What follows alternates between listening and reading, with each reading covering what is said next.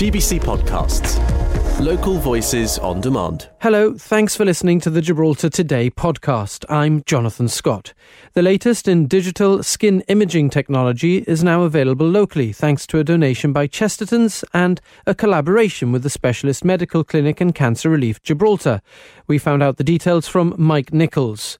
The Department of the Environment's Catherine Walsh and Ruth Macias Greenberg of Gamma Architects joined us after announcing Aspire, a conference on June the 9th on a sustainable built environment. And how do you feel about a possible public sector pay rise? Unite the Union says the government can afford it. Unite's national officer Stuart Davies was in the studio after marking May Day, a worldwide celebration of labour rights. First, though, what did Radio Gibraltar listeners make of gridlock on Devil's Tower Road over the long weekend? An ambulance attending an emergency was caught up in the standstill. On Radio Gibraltar and on GBC Television, Gibraltar Today with Jonathan Scott. Thank you to Crystal, who says that she'd like to know what people beeping their horns were looking to achieve. She says it was hot, it was uncomfortable, but the constant beeping just added to the already frustrating situation. And she says it was especially frustrating because there were people who felt that they were entitled to just jump the queue by driving to the bottom and not pretending to see a whole lane of cars stopped waiting to access Kingsway Tunnel, because there was supposed to be one road that was queuing up to cross the frontier and another that's supposed to be kept separate for those looking to access the airport and also the supermarket Eroski and the residential area Four Corners. Harry says he really hopes that something can be solved. The people who are in charge of traffic should take note and minimise the health risks to people who live in the area. And I'm sure it's also not good for people caught up in that traffic. It can be very stressful, especially, as Crystal says, if you've got people overtaking you when they're not supposed to and basically cheating the system. Mike says the northbound road in the direction of the stadium, the one that goes west, I suppose, could be one lane for cars with the spare lane, the second lane used for emergency vehicles that are looking to go east towards Eastern Beach. That's one potential solution. Gibraltar Today with Jonathan Scott. We're joined now by Unite the Union's national officer, Stuart Davies. Good afternoon, Mr. Davies. Unite thinks that the government can afford a cost of living increase for members of the public sector then. Afternoon, Jonathan. Well, indeed, the independent report that you've referenced actually makes the economic and financial case towards a cost of living increase, and that is in part around the ability of the government to actually borrow to fund that pay rise. We've had numerous conversations in respect of this subject, and I've said repeatedly that debt in itself is not an issue, and it shouldn't be something that necessarily we should be afraid of. When you look at funding that pay increase as well, automatically the cost of that is reduced because of the additional tax revenue that the government will get back from that. So the work that's been done by the economists that we commissioned to do the report simply states that yes, this is a report that we haven't yet seen. It hasn't been published. It's not been published. I mean, it's not top secret, but it's not been published. And the contents of that report have driven the initial conversations and negotiations with government in respect of a cost of living increase. So what exactly does it say about the affordability point? Well, the affordability point is around the ability to borrow. I mean, it's around the economic stimulus that cost of living increase will actually provide. I mean, this is what we need to bear in mind, that with inflation ever increasing and the ability of individuals to spend being reduced, that is actually having an economic detriment and an economic impact. So actually, by increasing wages within the public sector, and as we keep saying, that will have a positive bounce into the private sector as well, that you're actually increasing the spending power of individuals, you're increasing, therefore, the money going into the economy. And like I say, by simple nature of the tax system, the government will be receiving a proportion of that money back in any event. On Radio Gibraltar and on GBC Television, Gibraltar Today with Jonathan Scott. Good afternoon to Mike Nichols.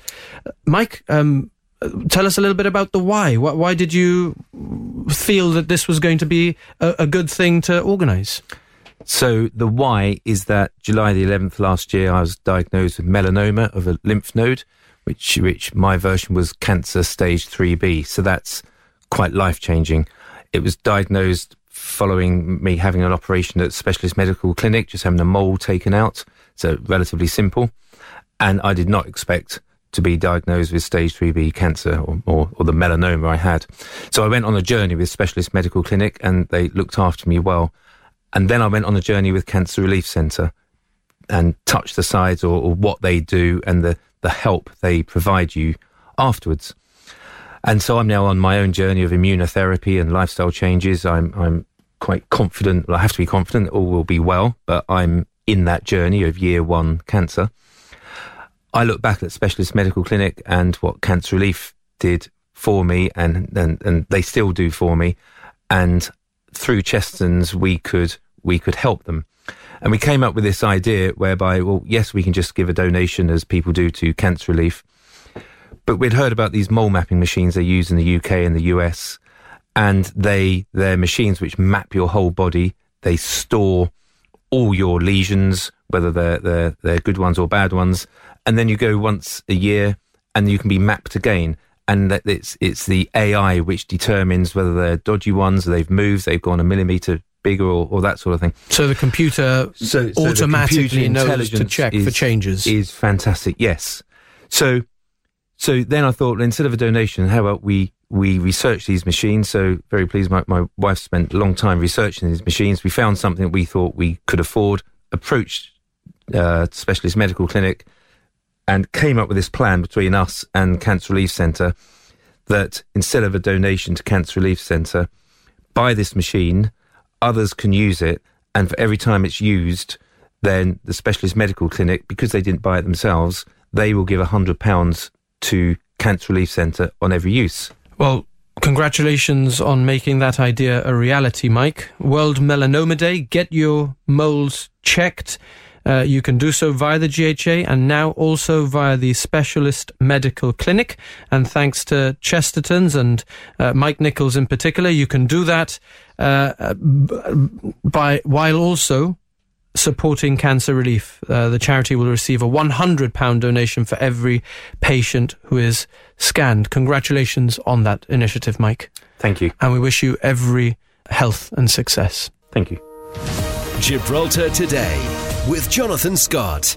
It's my pleasure to welcome to the GBC studios the organisers of a conference that are going to be talking about these issues. Catherine Walsh of the Department of the Environment. Good afternoon, Catherine.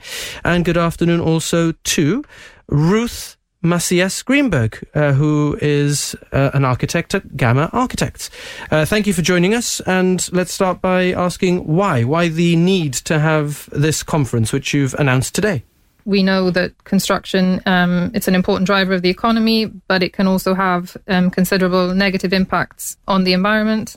We need to think about how we develop Gibraltar in a manner that is sustainable and looking at sustainability in the whole, not just, perhaps looking at the amount of energy that a building uses, but looking at the amount of waste that it produces, looking at the buildings, looking at how it fits into sort of the wider community, the wider infrastructure.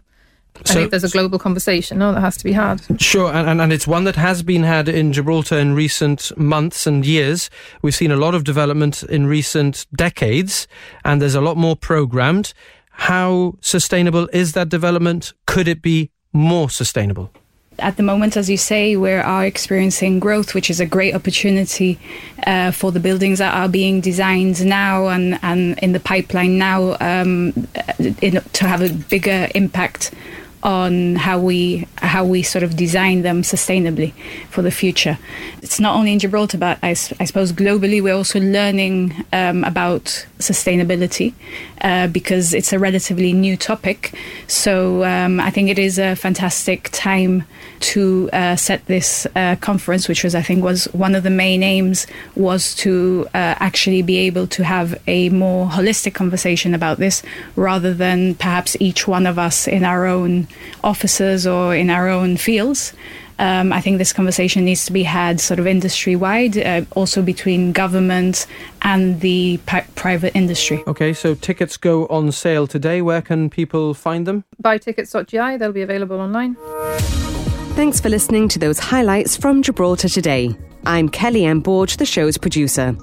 We're live on Radio Gibraltar Monday to Friday from 1 to 2, getting behind the headlines. And you can catch up here whenever you like. Until next time, have a good one. GBC Podcasts. Local voices on demand.